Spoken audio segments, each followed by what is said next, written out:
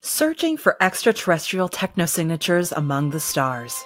This week on Planetary Radio.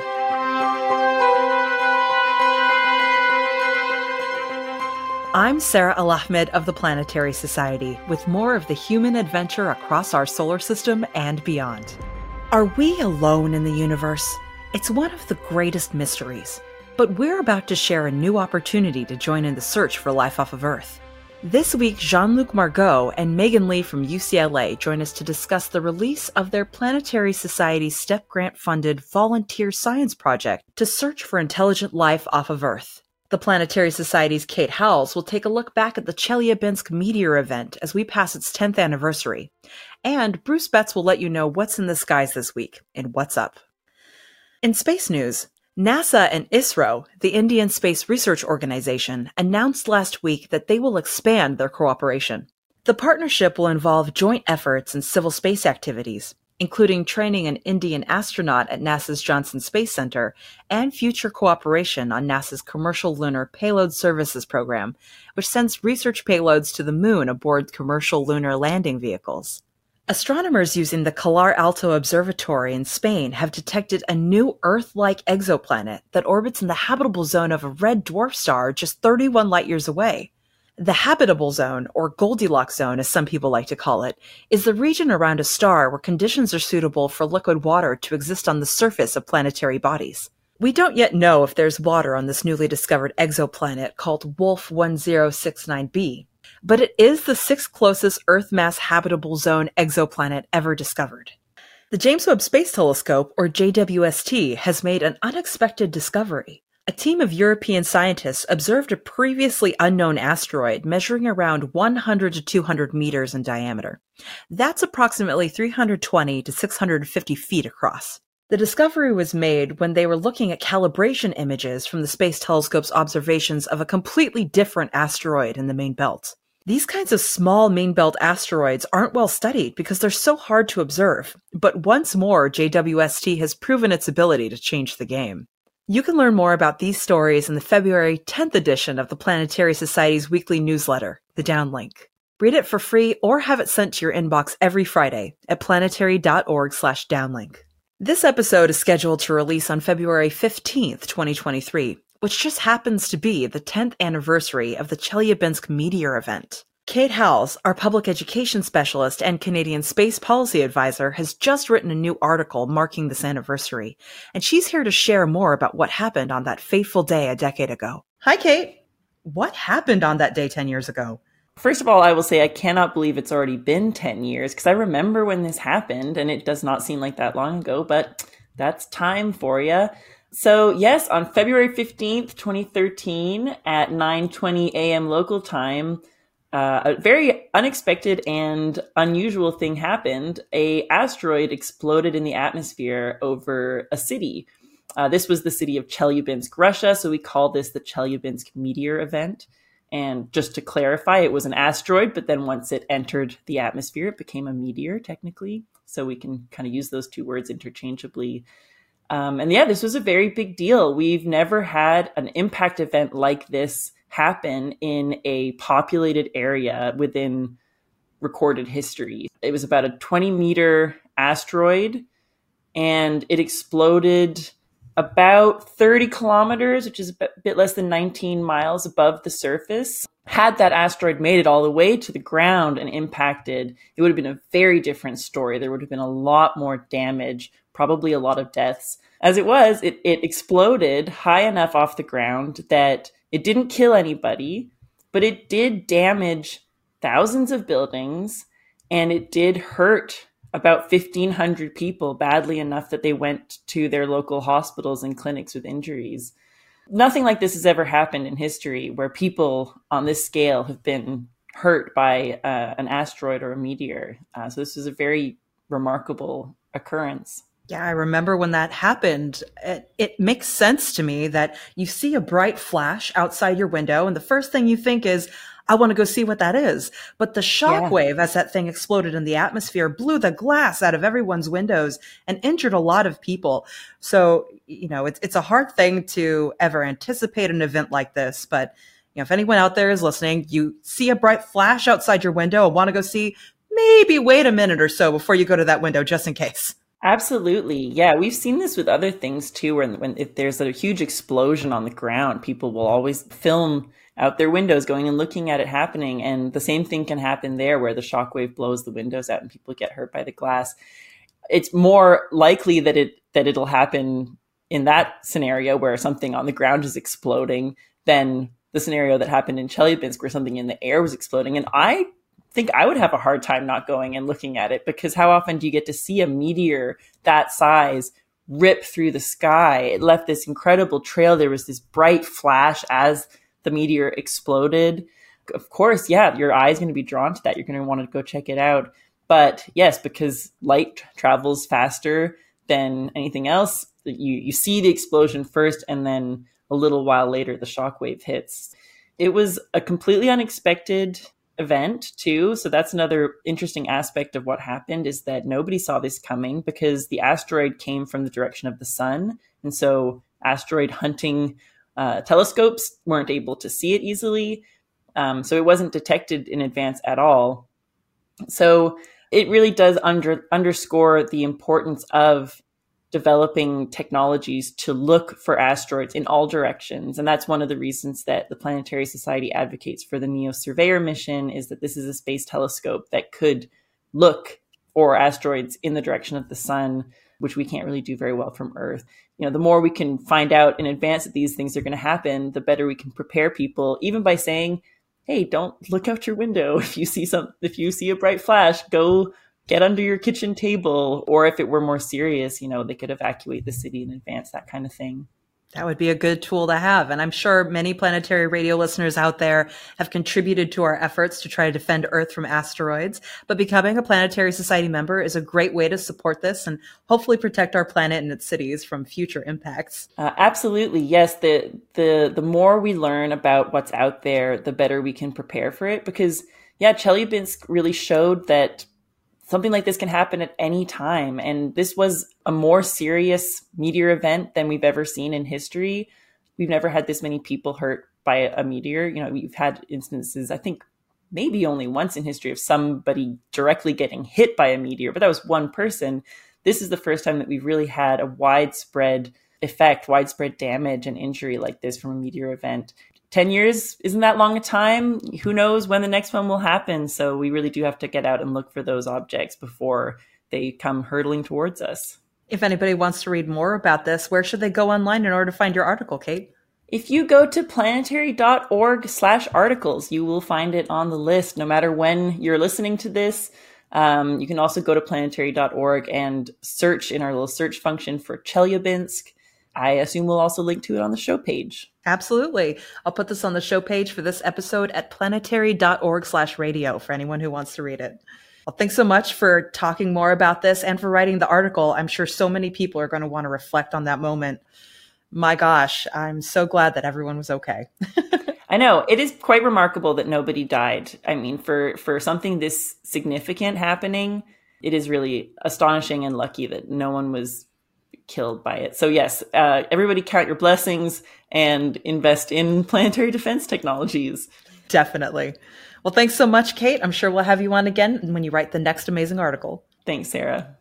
The Planetary Society has supported innovative science and technology projects that advance space science and exploration since we were founded. It's just one part of our larger efforts to explore worlds, find life, and defend Earth from dangerous asteroids.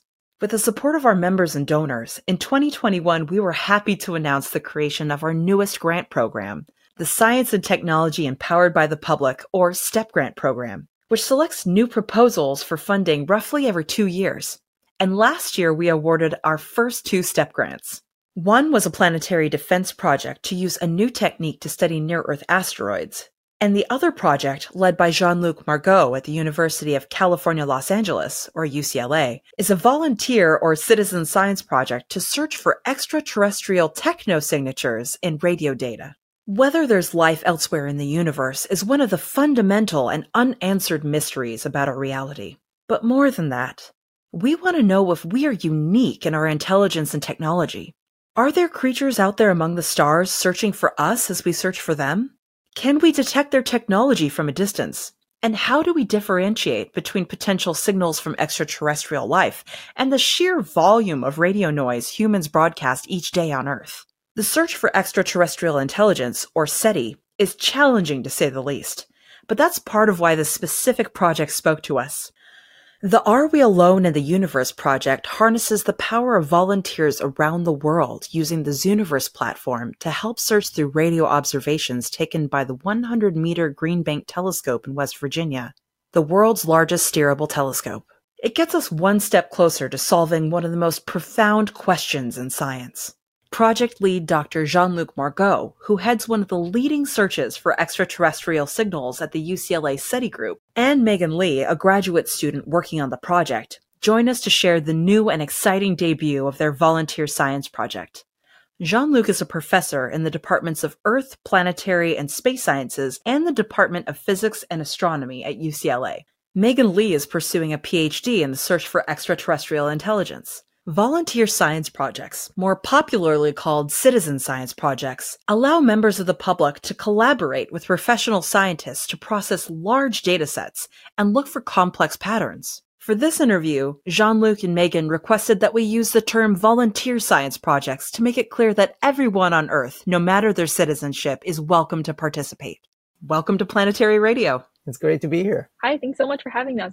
Congratulations on winning one of the first ever STEP grants and on the release of your SETI volunteer science project on Zooniverse. Thank you. We're really excited. And Jean-Luc, this is your second time on Planetary Radio, right? You came on last March to talk a bit about this project after the grant was awarded. That's correct. And it's wonderful to have you with us too, Megan. I'm really looking forward to hearing more about the UCLA student involvement in this project. Thank you. I'm so grateful to have been invited. I love that this project involves so many people, and particularly that it spun out from a class. We'll get to that in a moment. Your project is now available to everyone. It just launched on February 14th. It's wonderful that the project you guys have worked on is about the search for life in the universe. I know that that's something that's really important to everyone here at the Planetary Society, but was also really important to our founders, particularly Carl Sagan.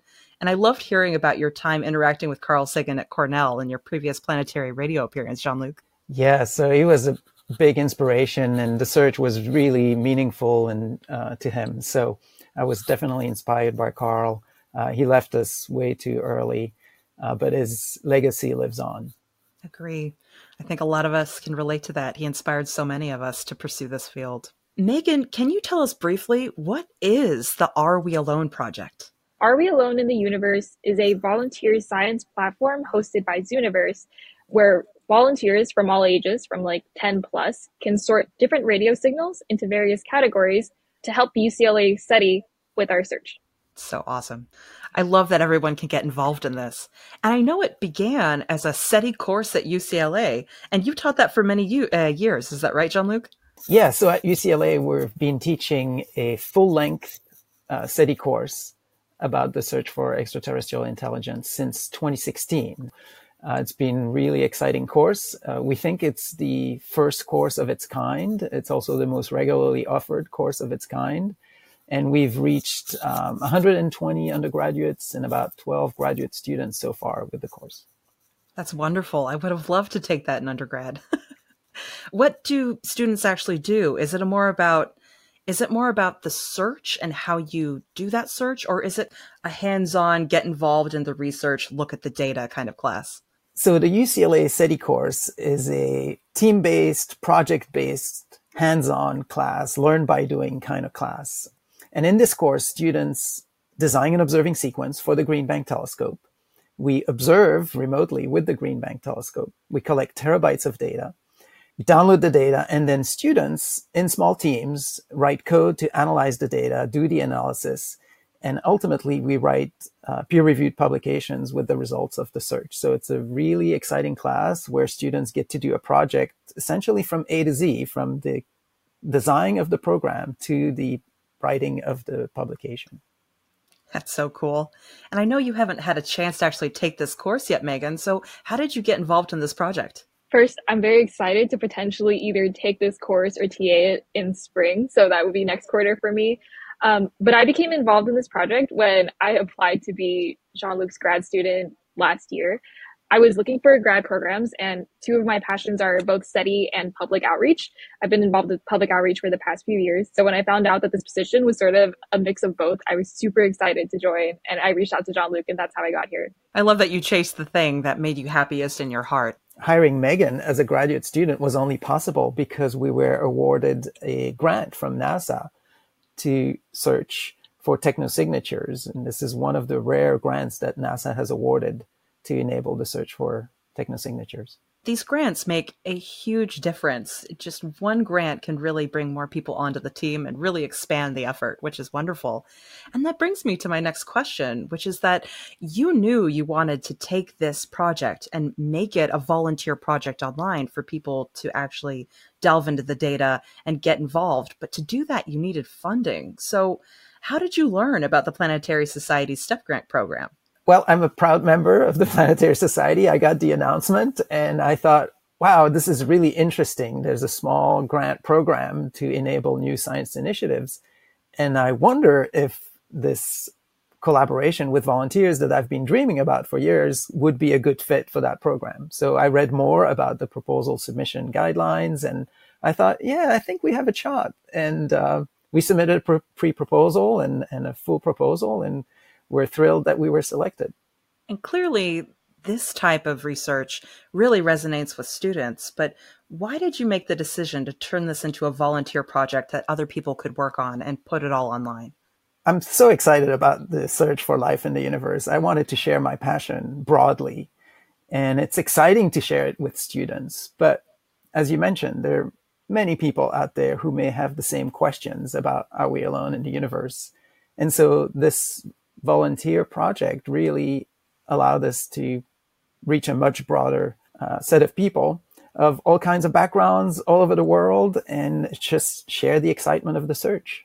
Megan, why is it that this kind of research tailors itself so well to a volunteer project? What does having people volunteer on this project do for research like this? Yeah, that's a great question. I think that the search for extraterrestrials is not only like a profoundly academic study, but it's a profound part of humanity to wonder if we're actually alone in the universe. Like, I don't know a single person who at some point hasn't questioned whether or not we are the only life forms around here. I think that this is a great way to sort of start branching more of our communities into science and bridge people who otherwise wouldn't be super involved in anything like astrophysics or planetary science, start getting interested in that. Part of the motivation behind this project is not just getting volunteers involved with this, but hopefully inspiring a whole new generation to take an interest in science. Can you talk a little bit about that, Jean-Luc? That's right. This project is doable by school-age kids. And one of our hopes is that some kids out there who come on the platform and learn to classify signals and learn about the science behind it become excited about science or engineering in general and decide, hey, this is an interesting area and I would like to pursue this. Did you get interested in science as a child? Oh, yes, I was interested in science as a kid, building little physics and chemistry experiments at home. But this is another avenue for kids to discover science and scientific process. And how about you, Megan? Did you fall in love with space as a child too? I really did fall in love with space as a child. I think I was 4 years old. My grandfather taught me about astrophysics, and I've been interested ever since. But I was always looking for ways to get involved with science, and I really wish Are We Alone in the Universe was around when I was in school. I would have eaten that up as a child.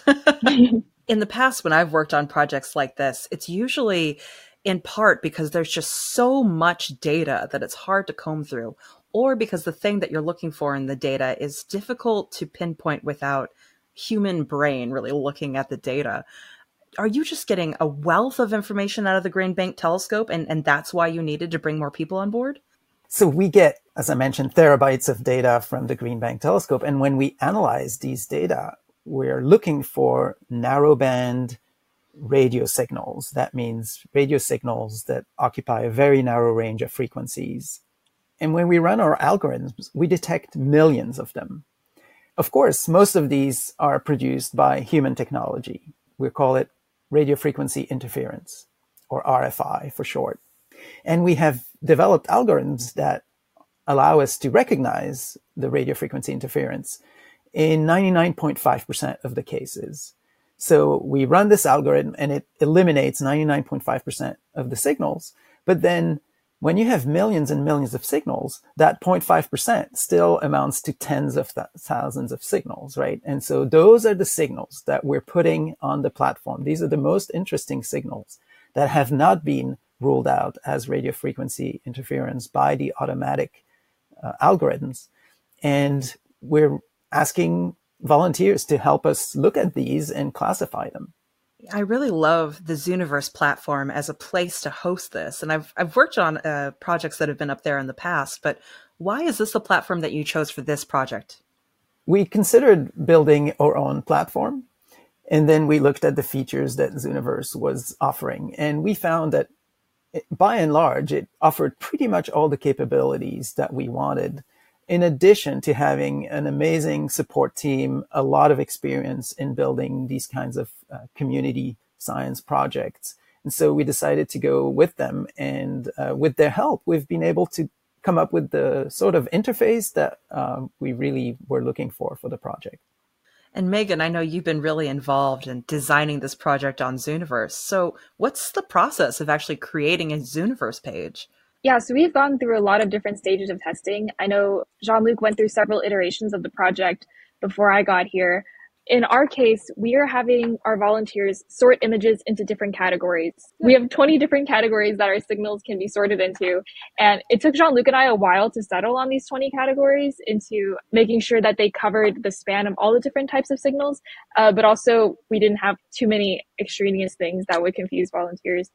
There's been just a lot of trying to take a step back and imagine if I were a volunteer, how would I think about this classification? What information would I need to properly make the classification?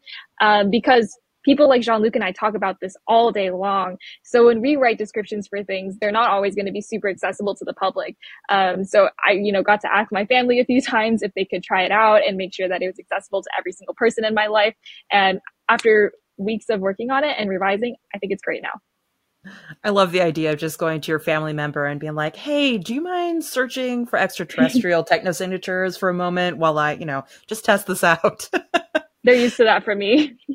And Jean-Luc, can you explain a little bit about what a technosignature is and how this kind of search is different for looking for biosignatures on other worlds? Sure. If you don't mind, I'll add a few words about Zooniverse. They've developed a project builder, which is a really convenient way of building a project on their platform. So you just click a number of tabs and fill out the information, and there you go. It builds your project for you. So it's really convenient. The difference between technosignatures and biosignatures is that we're looking for evidence of technology. We're looking for the existence of another engineer somewhere in the galaxy or beyond.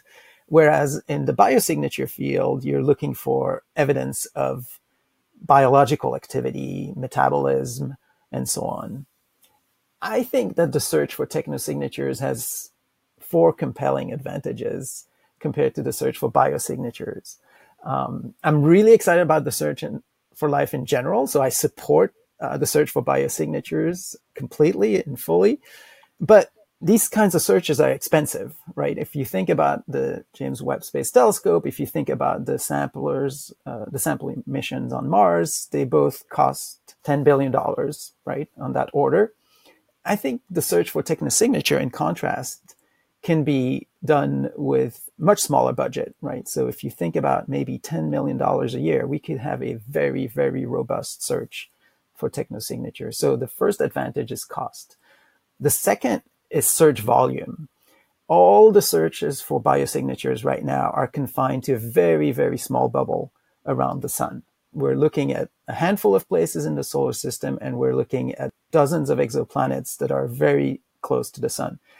Whereas technosignatures gives us access to the entire Milky Way galaxy or even beyond, right? So the volume of the search space is something like 1 million times larger for technosignatures than it is for biosignatures. The third advantage that I like to mention is the certainty of interpretation. In many cases, a biosignature has false positives, right? It can be confused with a geological process. And there's lots and lots of debate right now about how we're going to address this when we first get our oxygen signal. How are we going to disentangle that from other processes that are not due to life. In contrast, the search for technosignatures has several ways of giving us signals that are going to be extremely compelling. For instance, if we find a narrowband signal, that kind of signal occupies a small range of frequencies, we know that nature doesn't produce these signals. So there is no false positive. And if we detect such a signal from a specific direction on the sky, it's going to be really compelling evidence. And finally, the fourth advantage that I'm really excited about is that if we detect a signal, there might be a message encoded in there, right? And so the potential for discovery and advance in knowledge is absolutely phenomenal. For context, if there were extraterrestrials that were scanning Earth and observing all of the different radio frequencies and things coming out of our planet, do you think it would be obvious to them from a distance that we were here and shouting hello into space? Well, first of all, they may not know that we're here. They almost certainly don't know that we're here because radio waves propagate at the speed of light. And we've only been transmitting for something like 100 years. And so again, it's a tiny little bubble, right? Our electromagnetic noise is only propagated about 100 light years. That's a tiny, tiny fraction of the Milky Way galaxy. Other civilizations, if they exist, almost certainly don't know that we're here, unless they're very close to us, which would be pretty unlikely, in my opinion. So if you assume that there's a civilization that is close to us, close enough that they could detect our signals, would they recognize us? Sure, there are some signals that are pretty clearly designed by an intelligence and would be recognized as such. And I'm thinking, for instance, or radar astronomy transmissions. When we observe asteroids or planets in the solar system, we are sending either narrowband signals or clearly encoded signals that another intelligence would recognize as technological. Yeah, and that's an interesting point in that even if we do find these creatures, who knows if they're still around anymore?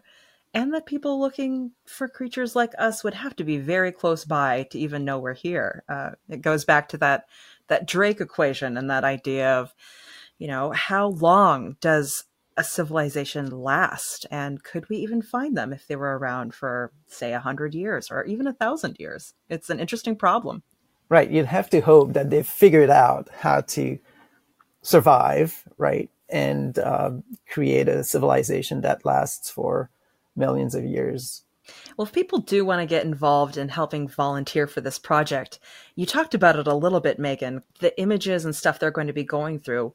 What's the step-by-step process for someone who gets involved in this project? First, you should go to our URL, arewealone.earth. There you will sign up for a Zooniverse account. And then afterward, you can immediately begin classifying. So your screen will give you a radio signal on the left and a few simple to answer questions on the right. So you'll just answer if the signal is mostly vertical or horizontal. This would work better if while you're listening to the podcast, you also have the web page open. And then you'll just answer a follow-up question and you're all done. And if somehow you manage to find a signal that doesn't match any of our categories, you get to click the very special Other button. And Other is very special because it may be ET, it may be something completely different. And Jean-Luc and I will take a much closer look at any signals that are marked Other. In the past, I know when I've gone to these projects, they've told everyone involved how many different bits of data are left to process through. How much data are you going to be dumping into this? Is it going to be the entire repository of your data from this project, or is it going to be a subset that you might expand later? So we're starting with a set of about 7,500 signals. That's the first batch. Zooniverse recommends that we put a small batch to start with. Our ambition is to classify between 20,000 and 100,000 signals. Gosh. And if you were looking at one of these slides, Megan, what would obviously stand out as a signal? How will people interpret this, or what might be something interesting visually for them to spot? I'll just start by highlighting that all of the signals that our volunteers will be looking at are the top most interesting signals. Specifically, they're the top 0.5%, like Jean-Luc had mentioned. So they're all some kind of bright narrowband radio signal, and some of them look like parallel lines, some of them are wavy, some of them are polka dotted.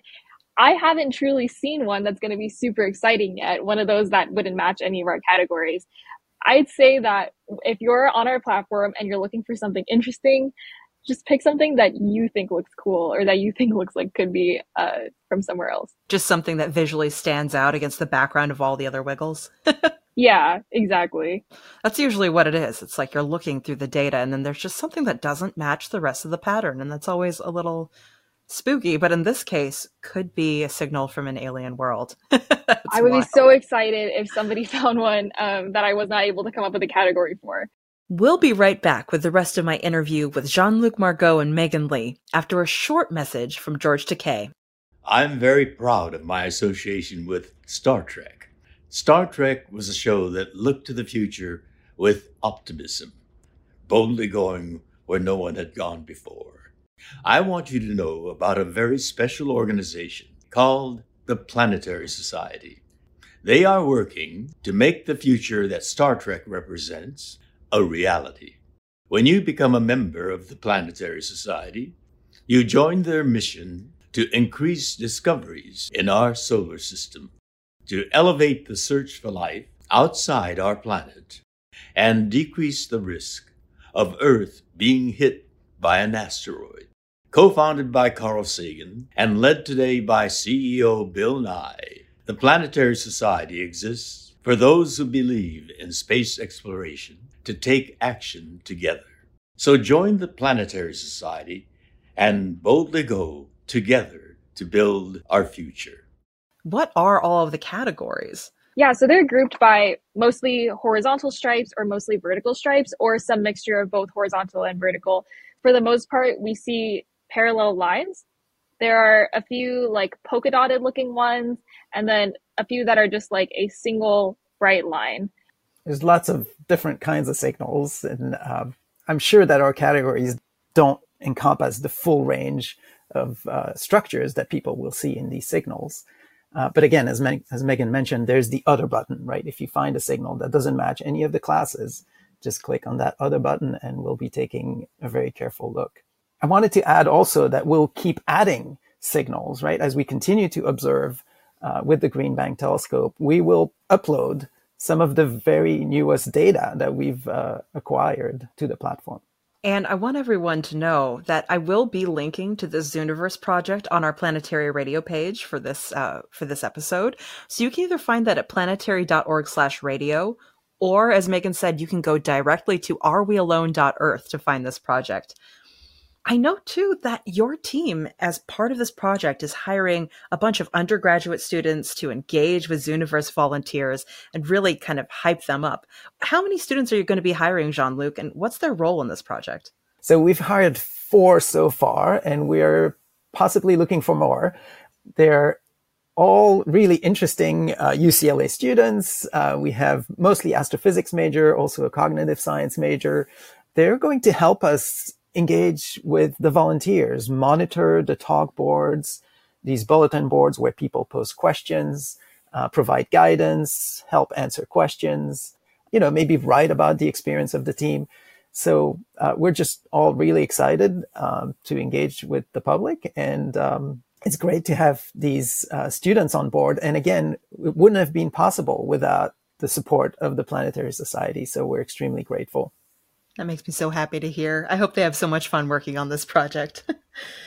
In previous volunteer science projects I've worked with, every so often I'll get an email that says, here's a publication coming out from the data in this project. And they'll actually put the names of the volunteers that helped discover these things on the papers. Is that going to be the case with this project? Like, could people volunteering their time for this end up in a published science paper? Yes, that's entirely possible. We probably won't have everybody who's classified 1 or 2 signals, but we do anticipate that some volunteers may become very passionate about the project and may do maybe more involved tasks. So we'll see where it goes. We're open to possibilities and to collaborating with a variety of volunteers. It really is a collaboration. And in that sense, as you mentioned, people who contribute substantially to a publication usually get to be co-authors on that publication. So we certainly anticipate that that might happen. That's one more bonus reason to get involved. Who doesn't want their name on an awesome science paper that might lead to the discovery of intelligent life in the universe? That's amazing. Something that I think is so powerful about these kinds of volunteer science projects is that it allows us to comb through a lot of data that is difficult to process by computer, but then we can use human analysis to train these computer learning algorithms that then make it easier for us to do this in the future. That's part of the goal, right, Megan? Yeah, that's correct. One of the things that I'm most excited about this project is that it will follow me for probably my entire graduate school career. So for the first part, we'll be collecting the data, having all of the volunteers make the classifications, but then afterward, I'll be building machine learning algorithms using the labeled training set from Are We Alone in the Universe to help out with future UCLA SETI searches. So thank you again to the Planetary Society for allowing me to do that and really pursue something that I'm so passionate about in both outreach and machine learning and SETI. Have you worked on previous kind of machine learning AI programs in the past? No, this will be my first time, which I think is really cool. Please have faith in me. I am going to try really, really hard to make sure that it comes out good. But this is my first time getting to try machine learning. Well, you always have to start somewhere. And in the end, you've got the input of, I'm hoping, hundreds, if not thousands of people who are going to contribute to this project. Right. It will be, for the UCLA SETI, it will be the second machine learning application. Our previous graduate student, Paul Pinchuk, who got his PhD in SETI a couple of years ago, built our first machine learning application. And for that application, we had to create a training set to train the algorithm by ourselves. In this instance, we're really excited to have the help of all these volunteer scientists to create the label training set. And that's why we're looking to get 20,000 to 100,000 images classified, because the larger the training set, the more powerful the algorithm will be at classifying the signals. It comes at an interesting time now that I'm thinking about it, because there's this huge rise of AI in so many aspects of our lives, whether it's art or writing. Who knows, someday you just put your data into ChatGPT and it spits out the findings. But, in this case, there really is no downside here. It just allows us to comb through so much more data than ever before. So it feels nice to have this not morally gray AI. This is literally just something that we can use to help humanity be even better at what we love. So I love that. Megan and I are laughing because one of our applicants submitted a cover letter written by ChatGPT. We found out about it and we decided to hire him anyway. I love that. He was just so passionate about what we were doing. And it had to be forgiven. Absolutely. I mean, these tools make it more accessible as long as, they don't lie about it. I value that you decided to go through with that anyway. That's wonderful.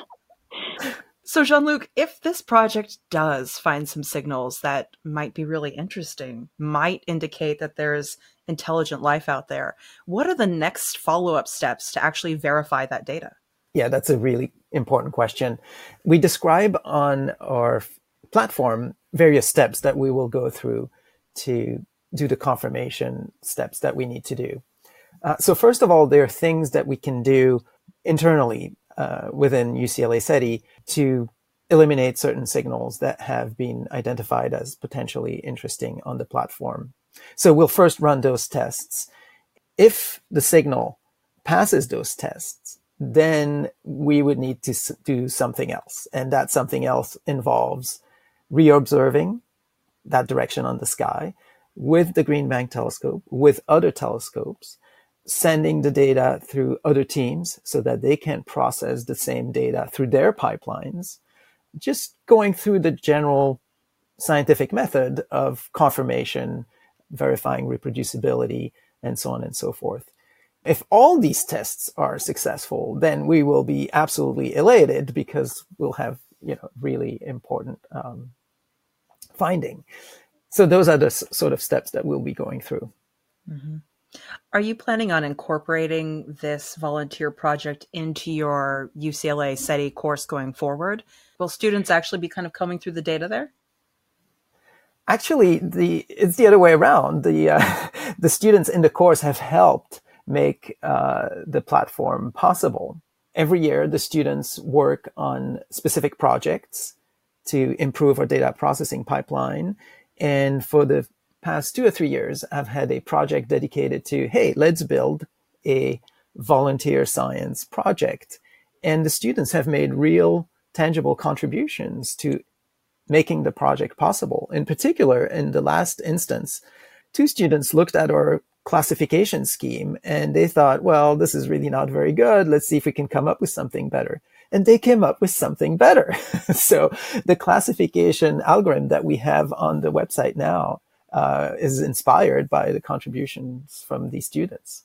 And I have to ask, because I know that this would mean a lot to me and to a lot of our planetary radio listeners. Why is the search for extraterrestrial intelligence so important to both of you? And what do you think it would mean for humanity if we actually found intelligent life on another world? Go ahead, Megan. Specifically, I think the search for extraterrestrial intelligence is really important to me because I would rather not be alone in the universe. I think it would actually be so much more shocking if it was really only us and absolutely nothing else. I'm really interested in finding other forms of life. I know I've attended a few SETI conferences, and this word that comes up very often is anthropocentrism, meaning that we're so focused on like how humans perceive life and like carbon-based life and things that are just very earth related and very human related. And I just think it's always good for yourself to sort of open your mind to different cultures and now potentially other forms of life in general.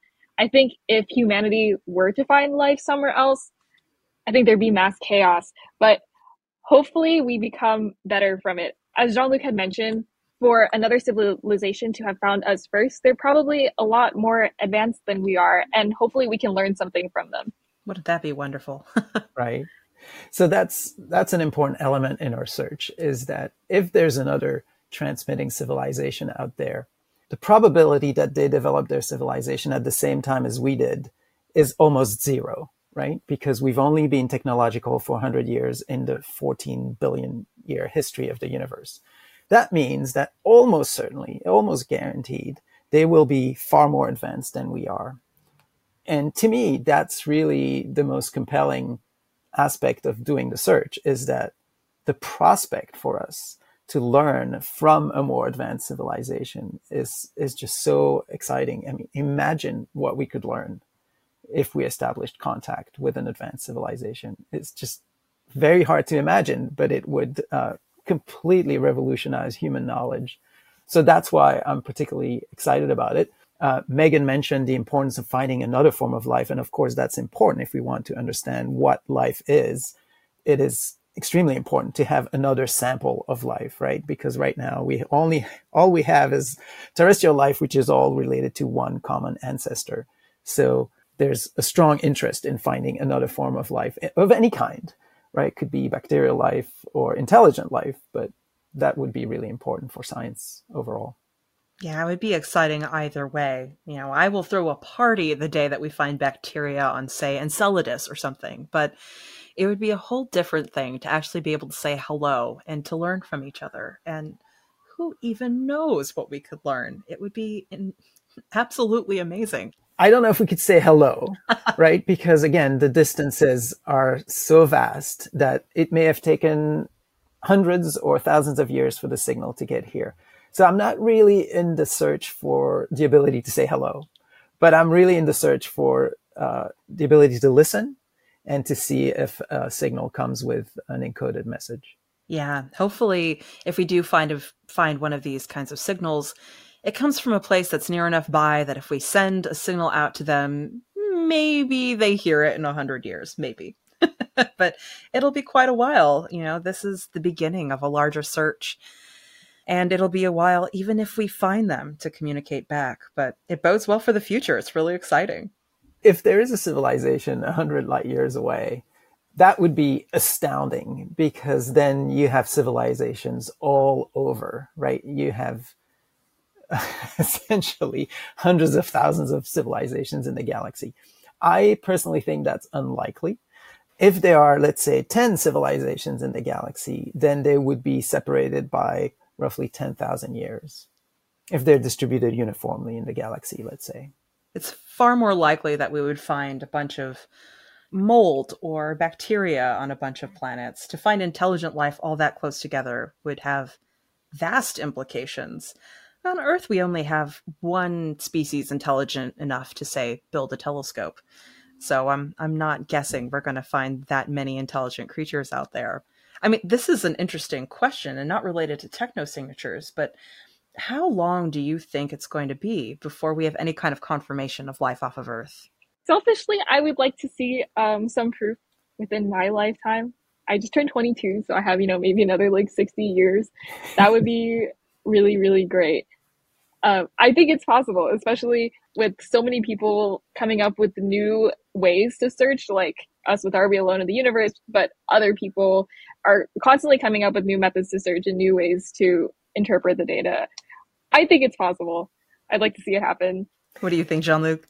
I agree. I think it's entirely possible that we could make that discovery tomorrow or next year or 10 years from now.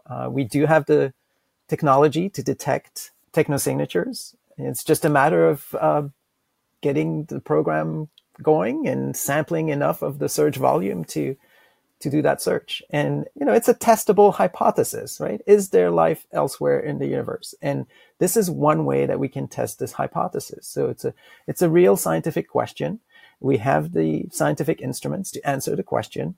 Let's do it. Let's do it. You heard him, everyone.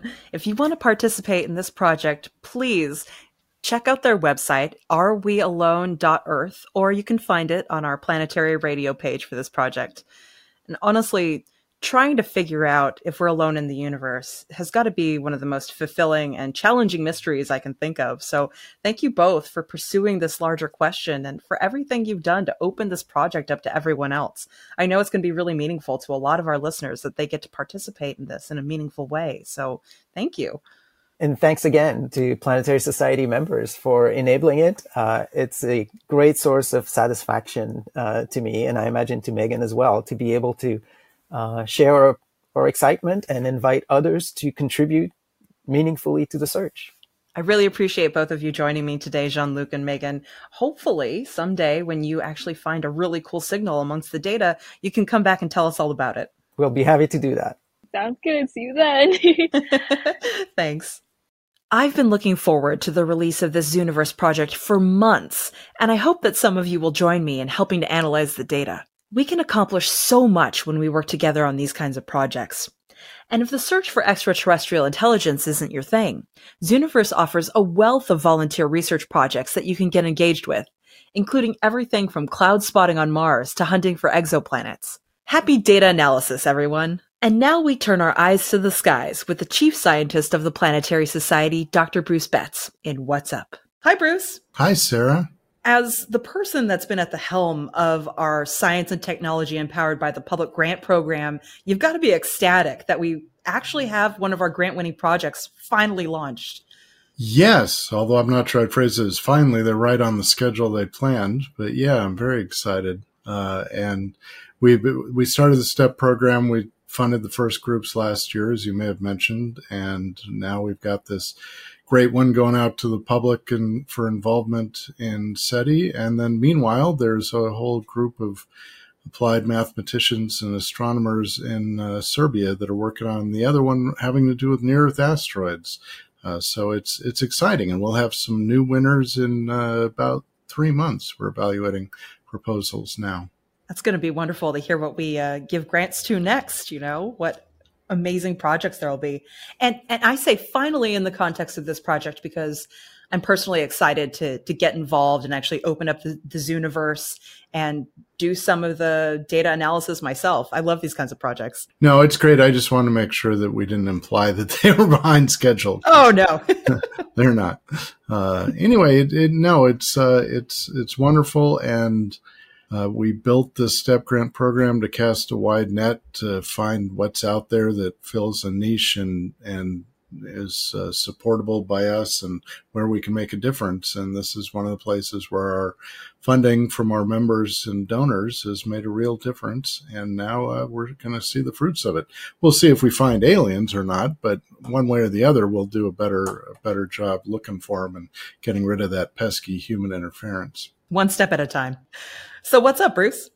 Still, just keep mentioning because it's so spectacular. Venus over in the western horizon after sunset. It's getting closer to Jupiter over the next couple weeks as Jupiter gets lower in the sky and Venus gets higher. And on March 1st, they'll be hanging out very close together. Meantime, you can get some nice conjunctions with the crescent moon. So on February 21st, crescent moon is hanging out near Venus, which is near Jupiter. February 22nd, crescent moon is near Jupiter, which is near Venus. And then if you rotate and look high up in the sky, you'll see a couple of reddish things. And one of those is Mars, and the somewhat dimmer one is Aldebaran in Taurus. So good planet stuff going on right now. Comet's going away, Comet ZTF. It's going to be a tough one to pull, but you got comets out there and planets so fun, easy to see. Although that comet, even at its best time, wasn't very easy to see, but a lot of our listeners tried. So we appreciate it because this is, literally once in 50,000 years kind of chance. We move on to this week in space history. It was a busy week, as you probably are celebrating a birthday or two this week. One for 650 years ago, Nicholas Copernicus was born, who would revolutionize us back to starting to think heavily about the heliocentric view of the universe. 91 years later, Galileo was born during this week, whose observations would cement that, at least over time. And we jump forward several hundred years. 1962, John Glenn became the first American to orbit the Earth. And 10 years ago, as you heard, the Chelyabinsk bolide exploded over Chelyabinsk, Russia, causing injuries and reminding us, hey, this planetary defense thing that's one of our core enterprises in the Planetary Society is actually important. And these impacts, they don't happen often, but they do happen. We're working on it. We're working on it. Trying to save the Earth, no big deal. Yeah, no, that's the goal. It was a weird time, as I don't know if she mentions in the article, because we had one of our Shoemaker Neo grant winners who discovered a very close flyby asteroid that happened within 24 hours. And we knew that was happening. And so we were talking about that when we got the amazing reports that something had happened in Russia and started seeing things coming in. Unrelated orbits of the two objects. What a weird situation there where you're looking for one thing and you end up with something totally different. Yeah, it was very confusing. We had the world's experts hanging out with us around that time. They then got busy figuring out orbits and damage and the like. Let us move on, shall we, to Random Space Fact! That was a good one. The moon, the Earth's moon, in the sky, or otherwise, moves about one moon diameter in about 1 hour. So relative to the background stars. So this is not the rotation of the Earth causing it to move, 15 degrees or so an hour. This is actually moving across sky. It just the math works out that it's about one moon diameter in 1 hour, which allows you with, by the way, lunar eclipses to get an estimate of how long it takes, about an hour for the moon to fully enter total lunar eclipse. Useful to know. I try. Well, not usually. Usually I have things that are just fun to know and not really useful, but that one's kind of useful. Let's move on to the trivia contest. I asked you this whole green comet 50,000 year thing, comet ZTF, C2022 E3. What does ZTF mean? How'd we do? We did well. Everyone got this one right. I am sure several of them used Google, but the ZTF in Comet 2022 E3 ZTF stands for Zwicky Transient Facility. The green comet was first discovered by the Zwicky Transient Facility's Wide Field Survey camera, which is attached to the Samuel Ocean Telescope at Palomar Observatory in California. And bonus info, Zwicky in the Zwicky Transient Facility refers to the astronomer Fritz Zwicky, who was the first person to use the virial theorem to first propose that dark matter existed, which is wild. Yeah, he was quite a character. It's a public-private partnership. I don't know whether our listeners may have told you more, or I can tell you more about the Go for it. Public-private partnership with NSF, National Science Foundation, and a whole giant consortium of universities led by Caltech. And Zwicky was a professor at Caltech, Swiss astronomer, came to Caltech, did that, partied with neutron stars. It sounds like he was quite a character. And so they named the Zwicky Transient Facility, and they used this wide field camera with the 48-inch up there that's been used for a long time, doing great stuff. And they imaged the entire northern sky every 2 days, looking for stuff that's changed. That's impressive. That's a lot of sky to cover in a very short amount of time. Our winner this week, the dice have spoken, is Justin Saucier from Orlando, Florida, USA. I love this because Justin wrote us to say that he's actually an engineer at Cape Canaveral Space Force Station, which sounds like a really fun job. So, Justin, you will be winning a copy of This Year in Space, which is a book by the Royal Astronomical Society's Supermassive podcast. So we'll be delivering that to your door. Most excellent. Way to keep things flying down there in Florida. Yeah, there's a lot of stuff going on there now, especially with all of the commercial spacecraft and everything getting involved. That place is hopping. Yeah, the manatees, the alligators, it's craziness. I loved this message that we got from Mel Powell. He's a regular listener, but he said that ZTF should stand for Zounds. That's fantastic.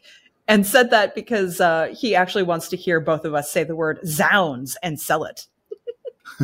The comet was discovered by ZTF. Zounds. That's fantastic. There you go, Mel.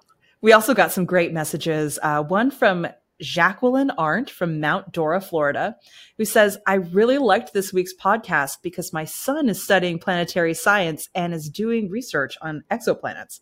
And of course, she's referring to our February 1st show about the first confirmed exoplanet from JWST. So that's really exciting. And we wish your son all the luck in his exoplanetary research, Jacqueline.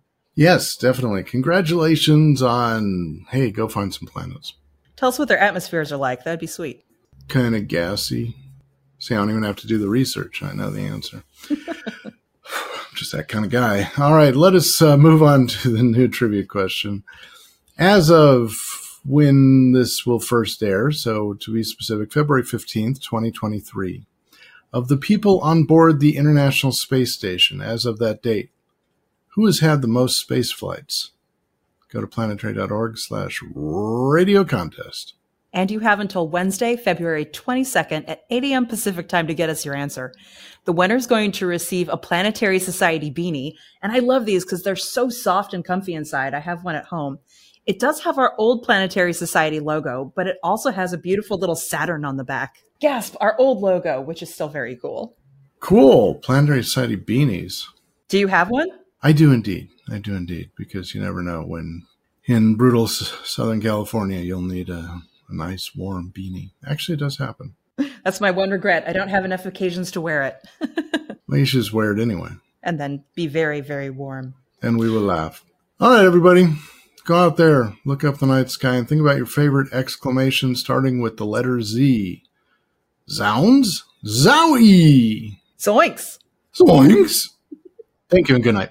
Thanks, Bruce. We've reached the end of this week's episode of Planetary Radio, but we'll be back next week with Meenakshi Wadhwa, principal scientist for the Mars Sample Return mission at NASA's Jet Propulsion Laboratory.